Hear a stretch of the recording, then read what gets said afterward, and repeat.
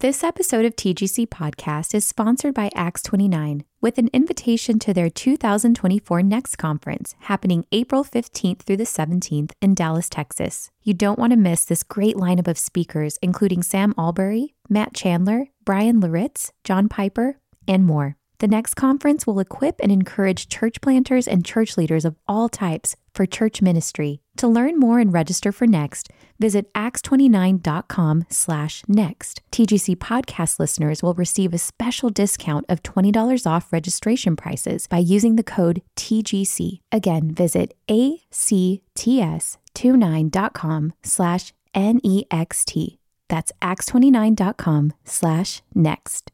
This episode of TGC Podcast is sponsored by Lifeway. With the new CSB Men's Daily Bible, men are seeing the truths of Scripture in direct, effective ways. And with devotionals and insights that speak to every man's struggles and questions, this edition is changing the way men's groups and discipleship partners study together. Pre-order the new CSB Men's Daily Bible today and get the best deal offered with 50% off when you purchase at Lifeway.com and use promo code MDB50. That's Lifeway.com.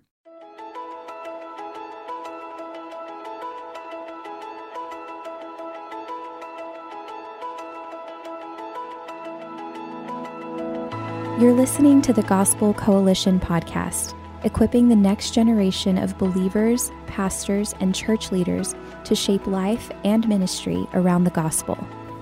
The TGC podcast now exclusively features keynote and breakout sessions from our national, regional, and women's conferences. Before we start today's episode, we want to announce TGC's newest podcast called TGC Q&A, coming Wednesday, January 22nd. Each week on TGC Q&A, we'll be joined by members of our council and friends who provide their unique perspective on your most pressing questions. Subscribe now to TGC Q&A on iTunes or wherever you get your podcasts. On today's episode of the Gospel Coalition podcast, we bring you a talk from Don Carson on the greatest commandment in a pluralistic age. Don originally gave this message at TGC's 2018 Women's Conference in Indianapolis. Let's plunge in by reading our passage first. Deuteronomy 12, 1-7. Deuteronomy 12, 1-7. These are the decrees and laws you must be careful to follow in the land that the Lord, the God of your ancestors, has given you to possess, as long as you live in the land. Destroy completely all the places on the high mountains, on the hills, and under every spreading tree, where the nations you are dispossessing worship their gods. Break down their altars, smash their sacred stones, and burn their Asherah poles in the fire. Cut down the idols of their gods and wipe out their names from those places. You must not worship the Lord your God in their way. But you are to seek the place the Lord your God will choose from among all your tribes to put his name there for his dwelling. To that place you must go. There bring your burnt offerings and sacrifices, your tithes and special gifts, what you have vowed to give, and your freewill offerings, and the firstborn of your herds and flocks. There, in the presence of the Lord your God, you and your family shall eat, and shall rejoice in everything you have put your hand to, because the Lord your God has blessed you. This is the word of the Lord. Let us pray. And now may the words of my mouth and the meditation of all our hearts be acceptable in your sight, O Lord, our strength and our Redeemer. Through Jesus. Amen. Hear, O Israel, the Lord your God, the Lord is one. Love the Lord your God with all your heart and with all your soul and with all your strength. That passage we've already heard this morning. As a way of recap, let me make 4 rapid introductory observations. Number 1. This passage, chapter 6, verse 4, that I just cited, is coherent only under the assumption of monotheism. That is, the belief that there is but one God. The entailment of monotheism is undivided devotion to that one God. Hear, O Israel, the Lord your God, the Lord is one. You shall love the Lord your God with all your heart, and so on. In other words, it makes no sense to display undivided adoration of and submission to one God, if in fact there are lots of gods. You ought to parcel out your devotion because these gods have different sectors. You might have the God over business operating in your corner, but not the God of love operating in your corner. Or maybe it's a local God, but you're traveling elsewhere. Or maybe it's a God that looks after communication, but not safety in travel, or whatever. In the ancient world, the gods were divided up into sector domains of one sort or another. If there are lots of gods, then if you provide all of your devotion to just one God, you're risking getting tripped up by another. Which brings us to the second observation.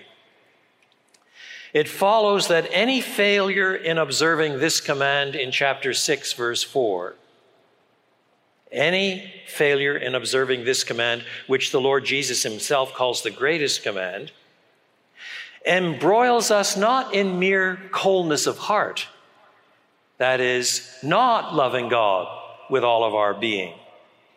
It actually involves us in idolatry. Not to love God with heart and soul and mind and strength presupposes that there are other things that are pulling our devotion, pulling our affection, pulling our hearts. These idols may be things that are negative in themselves. You might be attracted to bitterness, porn. You might be attracted to greed, selfishness, lust. But in fact, these things that can become idols may be things that are intrinsically good. Comfort, freedom from persecution. In our age especially, a sense of entitlement. I'm owed certain things. Your children.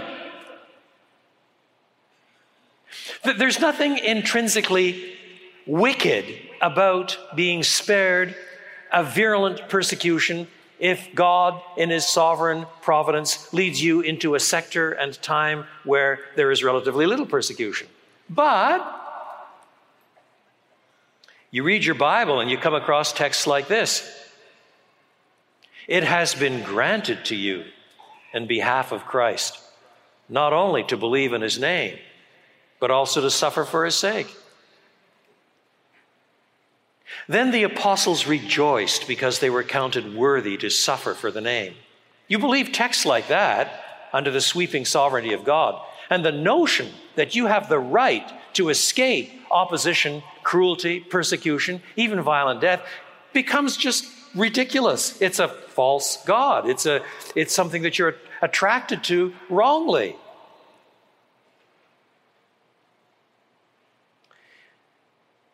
The problem of a divided heart is, in fact, a problem of idolatry. Think of Eve in the garden. She sees that the fruit is physically attractive. She sees that it is, according to the promise of the serpent, that it has the potential for making her godlike in her pronouncements. And she is attracted to it. But that is already the first step in idolatry, a competing God, a competing claim. You only see what went wrong in her life if you stop to consider what she should have said when the serpent first approached her. Has God really said such and such? Has God actually forbidden that you eat any of the fruit in the garden? What she should have said was, are you out of your little skull? This is Eden. God's the creator. He's good and he's wise and he's knowledgeable. He's right and he loves me and he knows what's best. And what I need to do is owe him my perfect devotion. For you to be holding some temptation in front of me as if I'm attracted to disobeying God, allegedly for my own advantage. Clearly, it's not for my own advantage. This is deceit. This is lie. This is idolatry. That's what she should have said. And if she had said that, all of human history would have been different. The problem of a divided heart is the problem of idolatry. Number 3. It is very important to observe how the first commandment in importance, the command to love God with heart and soul and mind and strength, and the second, the command to love one's neighbor as oneself, are anchored very differently. The second one is cast again and again as a comparative. As, for example, in Leviticus 19, you shall love your neighbor as yourself. The first one, however, is not anchored as a comparative. It does not say, you shall love God as you love yourself. Because that would somehow suggest that you and God are on the same par of attractiveness to being loved. No, you are to love God with heart and soul and mind and strength. You're not to love your neighbor with heart and soul and mind and strength, for that would suggest that the neighbor is becoming Godish. No, indeed, in Scripture, the second greatest command, the command to love your neighbor as yourself, is itself grounded in the first command. So in Leviticus 19 we read, love your neighbor as yourself, God says, I am the Lord. In other words, the absolute allegiance to God himself as the Lord grounds the authority of the second commandment. That is why this is the first commandment. It's the commandment that reveals our heart, that takes us to the heart of what sin and idolatry are. But I've been asked to speak especially on the topic, the greatest commandment in a pluralistic age. Every age this side of the fall is in some sense a pluralistic age, simply because it's got more gods than God. In the Old Testament context, the Egyptians had many gods, the chief one being Ra, the sun god. In the land of Canaan, there were all the Baals and the Asherot, the goddesses, often whose shrine poles were posted at the top of hills, so that when Israel took over, all of these mini sanctuaries, as it were already there. And it was easy to become somehow guilty of linking the worship of the one God with these places of worship, and exactly where your allegiance really lay became more and more obscure. But in every age, this side of the fall, there is a kind of pluralism that is antithetical to biblical Christianity. In the first century, in Paul's day, in Jesus' day, the Greeks had thousands of gods. Modern Hinduism has millions of gods. Nobody knows them all. And of course, in our so-called secular context, we're encouraged to have lots of gods. They're not called that, but we're encouraged to find our own way, to find our own absolutes, to find our own identity, to define ourselves, and thus to cast off any claim that God might have to defining us. So here is another reason why the greatest command is so important. It's the command that you always break if you commit any sin whatsoever. It's a defiance of God and His Word and His way. It is the background to why the Bible says all have sinned. All of us have de-godded God. We have multiplied gods. We've adopted idolatry.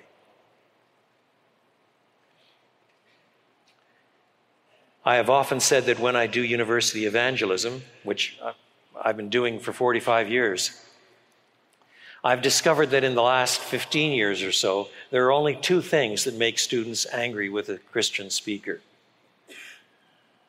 And both of them are intrinsic to this passage. One is any attempt to define sin. This world wants sin to be a social construct. You've got your sin, some other culture's got their sin. Even within this culture, you define sin differently from me. But that means that God doesn't have a say. And then, secondly, any exclusive claim to the gospel. And this is a passage that talks about completely destroying all the places on the high mountains of all the other gods. Now that recap then brings us to the passage I've been assigned. You will recall that most of Deuteronomy is made up of 3 large sermons or sermon series by Moses. If you have your book with you, your field guide, take a look at the chart on page 8. This will remind you that the first sermon or sermon series runs from 1:6 to 440. It's a kind of historical overview of God's dealings with Israel in the past. Then the second sermon, which now presupposes the covenant relationship that God has with His people, the second sermon series runs from 444 to 29:1. It's most of the book. I'll say more about that structure in a moment. And the last one, the call for covenant renewal on the basis of everything that precedes, runs from 29:2 to 30:20. It's very helpful to keep those structures in mind as you're reading the book of Deuteronomy so that you remember where you are in the argument. Now, our passage, 12:1 to 7, falls in the large second sermon that runs from 444 to 29:1. That large sermon has an introduction, if you're following the chart, 444 to 49, and then an overview of covenant obligations, including what we've heard in the last 2 addresses, chapters 5 to 11. And then at last, chapter 12 to 26, which is the next big sub-block of this second sermon, you have a great number of specific details in the covenant obligations, a review of the sacrificial system, what it means to be clean and unclean, and all the rest, running right from chapter 12 to the end of chapter 26. So our passage kicks off this section, and we hear it in these words: "These are the decrees and laws you must be careful to follow in the land that the Lord, the God of your ancestors, has given you to possess as long as you live in the land." This is sometimes called, because of this concatenation of detailed stipulations, it's sometimes called Deuteronomy's law code. The preaching up to this point in the first 11 chapters has prepared the way for these detailed stipulations. And then afterwards, there is an exhortation to decide. What is clear is that the command to love God with heart and soul and mind and strength now works out unambiguously in specific obedience. The way is being prepared for it in chapter 11. Look at chapter 11, verse 13. "So if you faithfully obey the commands I'm giving you today, to love the Lord your God, to serve Him with all your heart and with all your soul," picking up chapter 6 again, "if you obey, then I will send rain on your land in its season, both autumn and springtime," and so forth. Or again, a little later in the same chapter, verse 26, "See, I am setting before you today a blessing and a curse. The blessing, if you obey the commands of the Lord your God that I am giving you today. The curse, if you disobey the commands of the Lord your God and turn away from the command that I command you today by following other gods. There's the idolatry which you have not known. So we come to our passage then, where several of the entailments of loving God are worked out. There are 5 of them. Number 1. Love for God, then, as we've just seen, entails obedience to God. It is doubtless emotional. It may even be sentimental, but it entails obedience. And this was already made clear back in chapter 6, where the command to love God with heart and soul and mind and strength was first articulated. In chapter 6, verses 4 to 6, "Hear, O Israel, the Lord our God, the Lord is one." And then down in 6 to 8, "These commandments that I give you today are to be on your hearts. Impress them on your children. Talk about them when you sit at home and when you walk along the road, when you lie down and when you get up. Tie them as symbols on your hands." In other words, it's presupposed that they will be taught, understood, passed on to the next generation, all as a function of loving God with heart and soul and mind and strength. So also here in chapter 12, verse 1. "These are the decrees and laws you must be careful to follow." And of course, this recurs again and again in Holy Scripture. The Lord Jesus, on the night that he's betrayed, says in John's Gospel, "If you love me, keep my commandments." This must not be interpreted in a narrow, mechanistic sort of way. Do A and B will follow. That may be true, but it is too narrow a reading. The idea is richer and deeper and relational. Consider the relationship between Jesus and his Father. We're told that Jesus loves his Father and in consequence does everything the Father gives him to do. Does that mean Jesus is saying, okay, if I got to do it, I got to do it? It doesn't mean that he's saying, well, I'll prove that I love him, I'll obey him after all. No, it's out of the network of this triune love relationship that Jesus can say, even in Gethsemane, "Not what I will, but what you will." He's come to do his Father's way. It's not saying, I suppose I've got enough love for me to obey him on this instance. Rather, the obedience is a reflection of the deepness of that love that Jesus has for his Father. And correspondingly, as our love for God grows, the obedience is the entailment.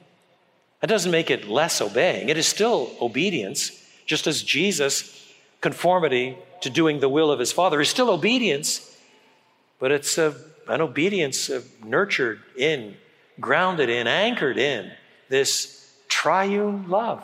The same triune love which is supposed to be manifested in our love for one another and our love for God, according to John chapter 17.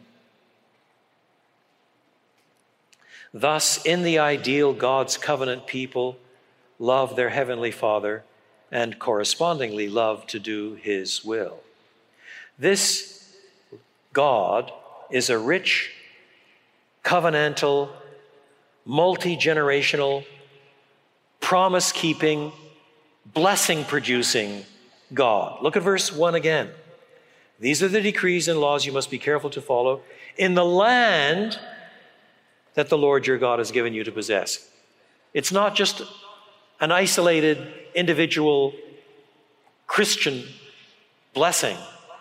It's the covenant people of God under the terms of the Old Covenant. And in the land with all the blessings that come with vines that are bursting with fresh grapes and the hills flowing with milk and honey. And moreover, that the Lord, the God of your ancestors, has given you. As you obey, Moses is saying to the people, you are worshiping and loving the same God who chose Abraham and Isaac and Jacob, who established the covenant under Moses at Sinai. The same God who brought you to the borders of the promised land. This is a social, multi-generational, covenantal, promise-keeping, blessing-producing God. And the people are therefore to have their attention drawn not only to individual blessings that they receive, but to the fact that this is the God of their ancestors. This is the God who has disclosed himself in historical moments of great power, in the giving of the law and the establishment of the covenant. Number 2, love for God entails right worship of God. Now, that's the thrust of all of verses 2 to 7. Focus for a moment on verses 5 and 6.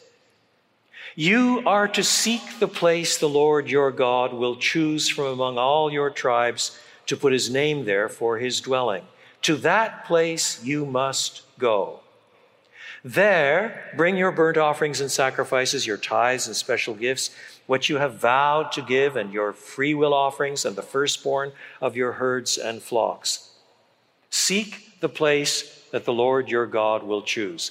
The first arena of specific stipulations in all of chapter 12 to 26 concerns corporate worship.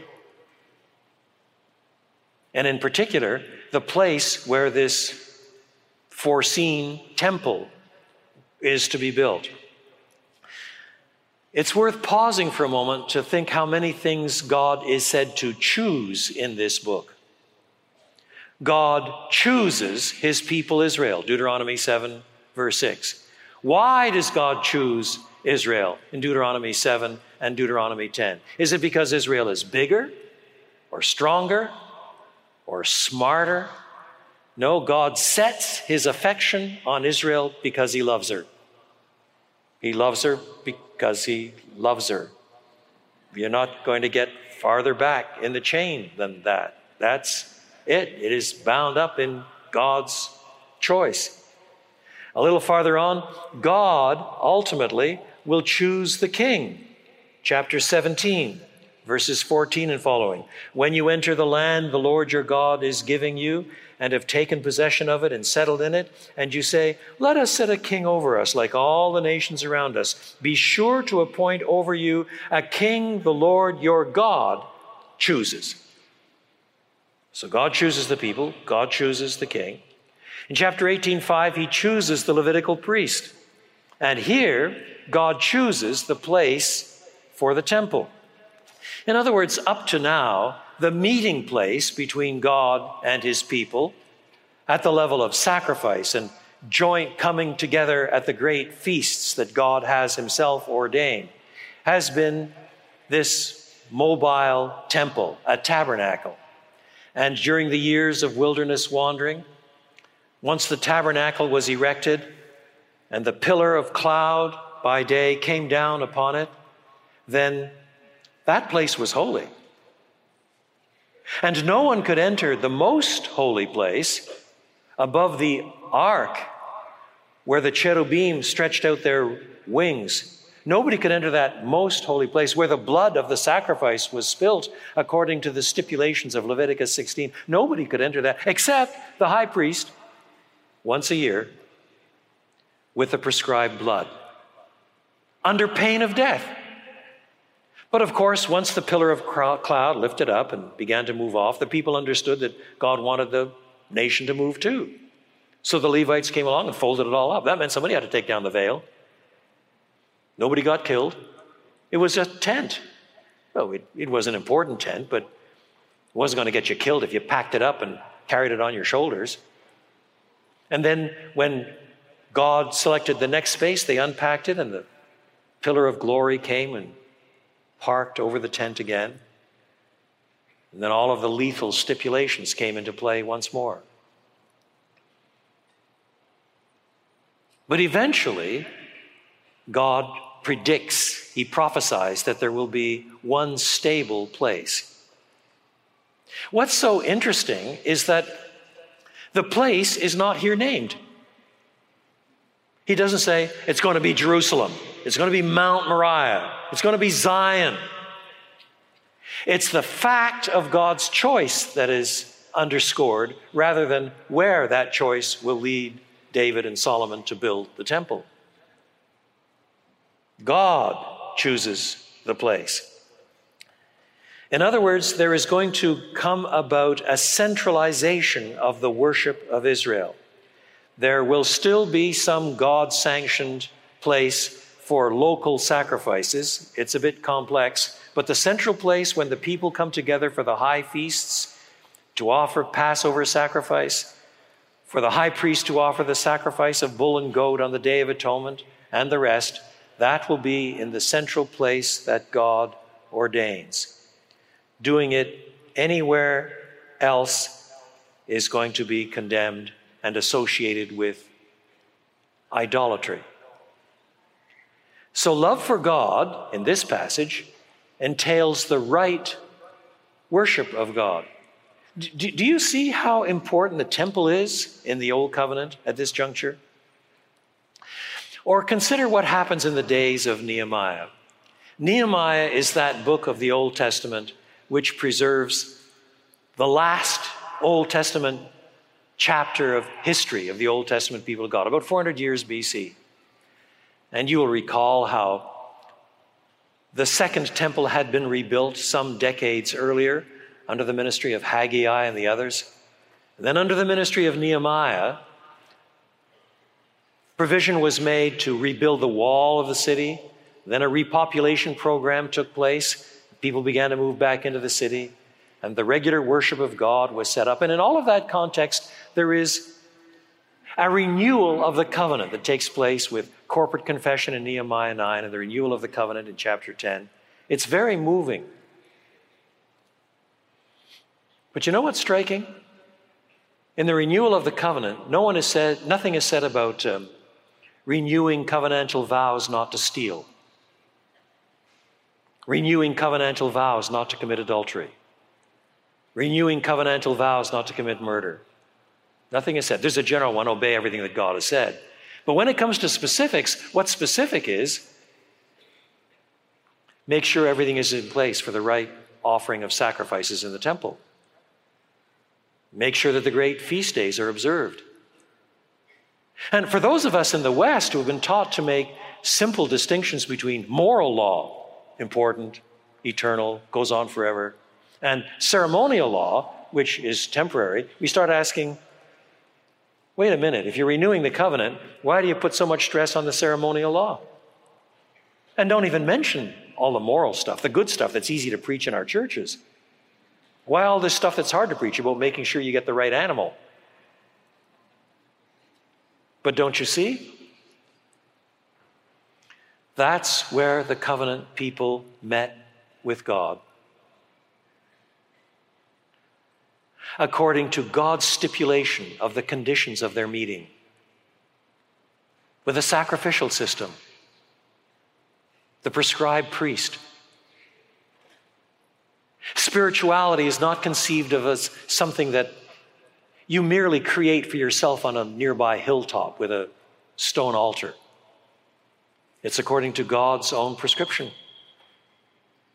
with the people of God gathered together under the prescribed covenantal stipulations. Doubtless the stipulations have changed when we come to the new covenant. We'll say more about that.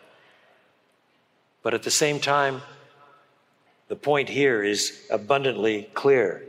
Love for God entails the right worship of God. Number 3, love for God entails the rejection of false worship, verses 2-4.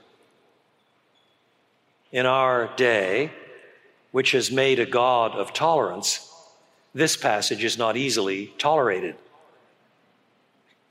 Destroy completely all the places on the high mountains, on the hills, and under every spreading tree, where the nations you are dispossessing worship their gods.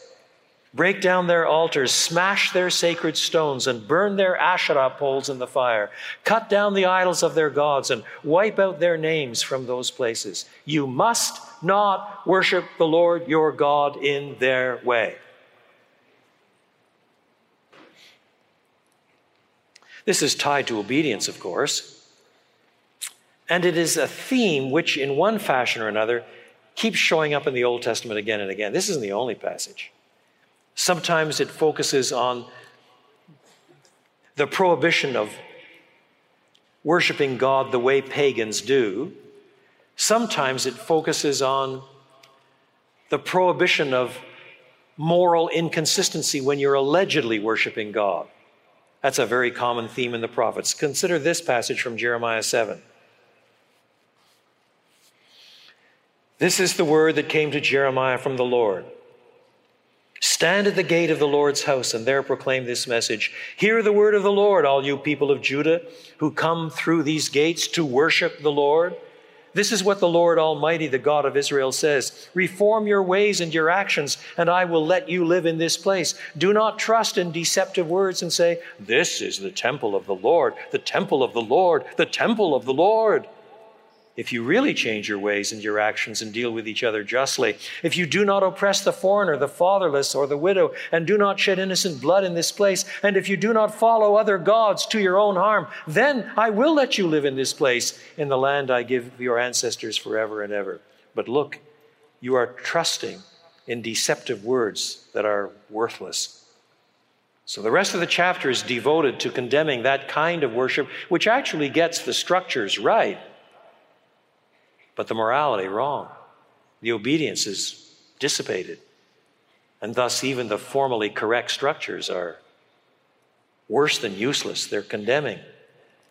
And again, in this chapter that is before us, Deuteronomy 12, prepares the way for Deuteronomy 13.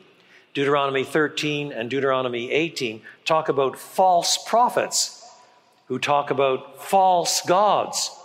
How can you tell a false prophet? There are essentially two tests given in Deuteronomy. Number one, if you claim that in the name of a prophet, some god or other has said such and such will take place and it doesn't take place, then obviously the prophet's a liar. Alternatively, even if it does take place, if in fact the prophet is leading you astray from the God who has already disclosed himself, then he's still a false prophet. Just because he's telling the truth doesn't mean he's telling the truth about God. Or consider that great passage, Isaiah 40 to 45, where the most fundamental difference between God and all the other putative gods is that they're powerless. They neither know the future nor control it. The real God, the God who is there, both knows the future and controls it and can be trusted. Now, this question of smashing other gods is really sensitive in our generation. There are one or two things to be borne in mind. Ancient Israel is not a democracy. Ancient Israel is a covenant people. To demand this degree of discipline is equivalent under the new covenant to demanding corresponding discipline in the church amongst the new covenant people of God. Don't misunderstand me. Idolatry is always wrong. Idolatry still condemns. Idolatry destroys.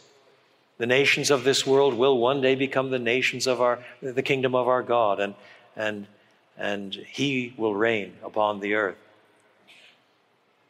Yet, the people of God are not called upon to bring about discipline in the Hittite Empire, but amongst the covenant people of God. So today, the people of God, the confessing church, is not called to bring about discipline in America as a nation, but in the first instance, amongst the people of God. In the New Testament, the most frightening discipline is what we call today excommunication. Now, in the New Testament, discipline is imposed at different levels: rebuke, encouragement, instruction, and so on. But the ultimate discipline is to be excommunicated, to be taken out of the communion of the local church. That is terrifying, far more terrifying than the judgments depicted here. In the New Testament, there are three categories of sin which require the church to pronounce excommunication. Number one, grievous, moral, persistent, unrepented defiance of God. As, for example, in the case of the man who's sleeping with his stepmother in 1 Corinthians. That man is to be excommunicated. Number 2, persistent, God-defying, unrepented teaching of doctrine that damns, genuine heresy. It leads men and women astray. So a moral test, a doctrinal test. And third, persistent, determined lovelessness. Warn a divisive person once, and then twice, Paul says, and then have nothing to do with him. Someone who is persistently loveless and hate-filled in the local church, even if they can sign off on the TGC statement of faith, does not mean that they should not be disciplined, because there is a love test in Scripture. Does not Jesus himself teach us? By their fruit you shall know them. Doesn't the Apostle John insist that there are 3 tests as well? Tests of life, a truth test, an obedience test, a social test. And it's not best 2 out of 3, graded on the curve. No, the communion of God's blood-bought people, in the New Testament, the church, is to uphold a certain kind of discipline that preserves the truth and integrity of relationships and so on in these major classes of sin. In short,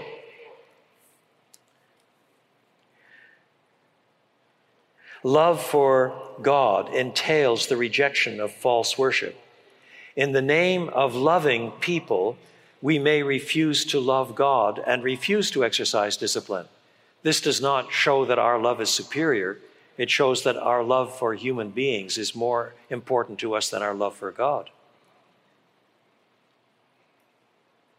Number 4, love for God entails a vision of worship as social transformation and joy among the Lord's people. Look at verse 7. There, in the presence of the Lord your God, you and your families shall eat and shall rejoice in everything you have put your hand to, because the Lord your God has blessed you.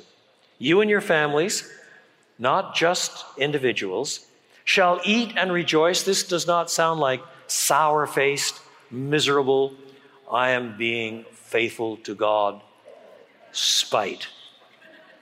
No. This is a party atmosphere. You're rejoicing before God, grateful for all the blessings that God has poured out. Bring on another course. Let's have dessert. This all happens, we're told, in the chosen place. That is, where the temple will one day be built, before the Lord, some translations say, or in the presence of the Lord, verse 7.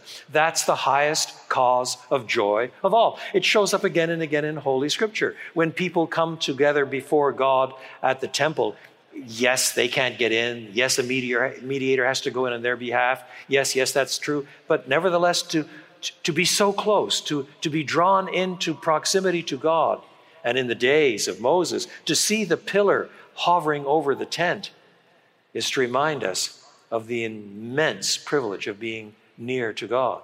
A nearness that can be terrifying, as we saw last night. A nearness that involves a kind of awesome fear that looks for a mediator to bring us closer. But ultimately, the hope is that we get there too. Hence, in the vision of the promised new temple in Ezekiel chapter 40 to 48, in the promised new Jerusalem, the ultimate goal in the very last verse is to be in that location where everybody sings, "The Lord is there. The Lord is there." And what is the culminating element in the vision of Revelation 21 and 22?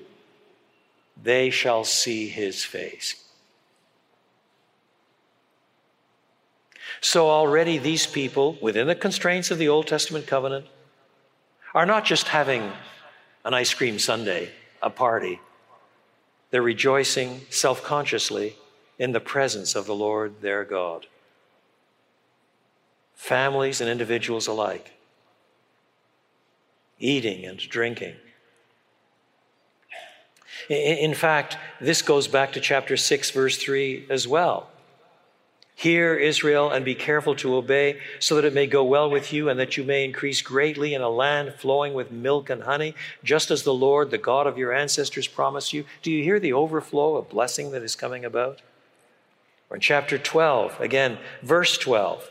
And there rejoice before the Lord your God, you, your sons and daughters, your male and female servants, and the Levites from your towns who have no allotment of inheritance or their own. Or chapter 14, verse 26. Use the silver to buy whatever you like, cattle, sheep, wine, or other fermented drink, or anything you wish. Then you and your household shall eat there in the presence of the Lord your God and rejoice. This goes way beyond duty. It's raw privilege, bringing about joy, rejoice. Just as they're commanded to love God and obey Him in consequence, they're commanded in this covenantal relationship to have a party in the presence of God over it and rejoice. The Lord is there. In other words, here worship is envisaged as a tremendous social event of great pleasure in the very presence of God Himself. And last, love for God recognizes the priority of grace. We've seen this already in the way God chooses the people, and God chooses the king, and God chooses the priest, God chooses the place. We alluded to it by referencing Deuteronomy 7 and Deuteronomy 10. Why did God choose Israel? Why did He set His affection on Israel? He set His affection on Israel because He loved her. The same point is made by the Apostle Paul in Romans 9. God chose the younger son over the older son before either of them had been born or had done anything. God chose this one. He chose that one. There's a priority of grace in all of this. And here it shows up in the last line of the last verse of our passage. Verse 7. There in the presence of the Lord your God, you and your family shall eat and shall rejoice in everything you have put your hand to, because the Lord your God has blessed you. What has God done for Israel? Oh, He took them out of the land of slavery because the Lord their God blessed them. He led them through the desert because the Lord their God blessed them. He led them into covenantal repentance and obedience because the Lord their God blessed them. He makes them secure for centuries in the promised land because the Lord their God blesses them. And even when He brings them into chastening exile, this too is a function of the fact that God, the Lord their God, is blessing them by teaching them repentance and obedience. And then He restores them to the land because the Lord their God blesses them. And when we come to the new covenant, how can we say less? We have been blessed not only with the entire heritage of God's gracious acts to our spiritual ancestors in the wilderness, but also with all that has come to us in Christ Jesus. Why do we have forgiveness of sins? God, in the fullness of time, sent His Son to bear our sin in His own body on the tree. The Lord our God has blessed us. Why have we come to faith when so many have not? Because we're clever? More gifted than others, perhaps? Intellectually a little more astute? No. God chose us in Christ before the foundation of the world. He blessed us in heavenly places in Christ Jesus. Why do we have the Spirit as the down payment of the promised inheritance? Because the Spirit was bequeathed in the wake of Jesus' resurrection and ascension to the Father's right hand. The Lord our God has blessed us.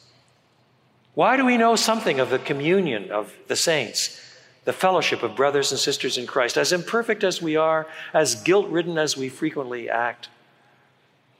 Nevertheless, with a foretaste of the fellowship, the koinonia, the communion of saints, to be enjoyed in unrestricted love in the new heaven and the new earth and resurrection existence. Why? Why? Because the Lord our God has blessed us.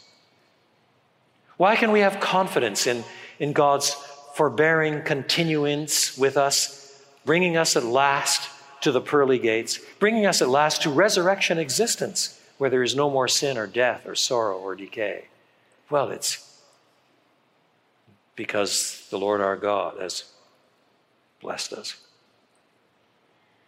Hear, O Israel, the Lord our God, the Lord is one. And you shall love the Lord your God with all your heart, and with all your soul, and with all your strength. Let us pray.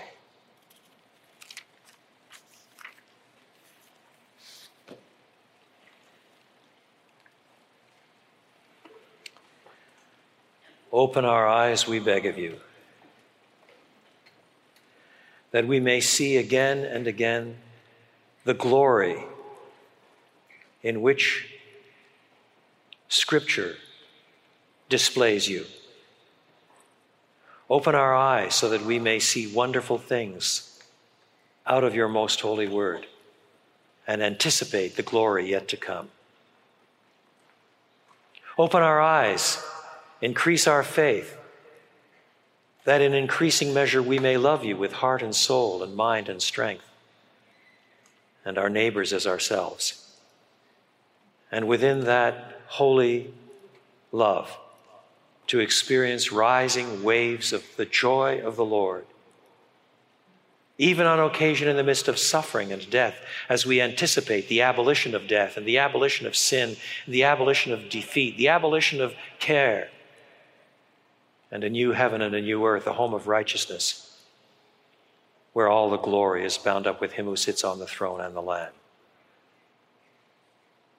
With this perspective, Lord God, we call to you with Christians across every century, and we too cry, yes, even so, come, Lord Jesus, in whose name we pray.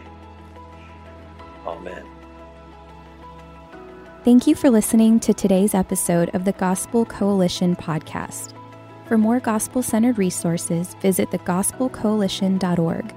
Support for this podcast comes from listeners like you. Learn more and join us at tgc.org/donate.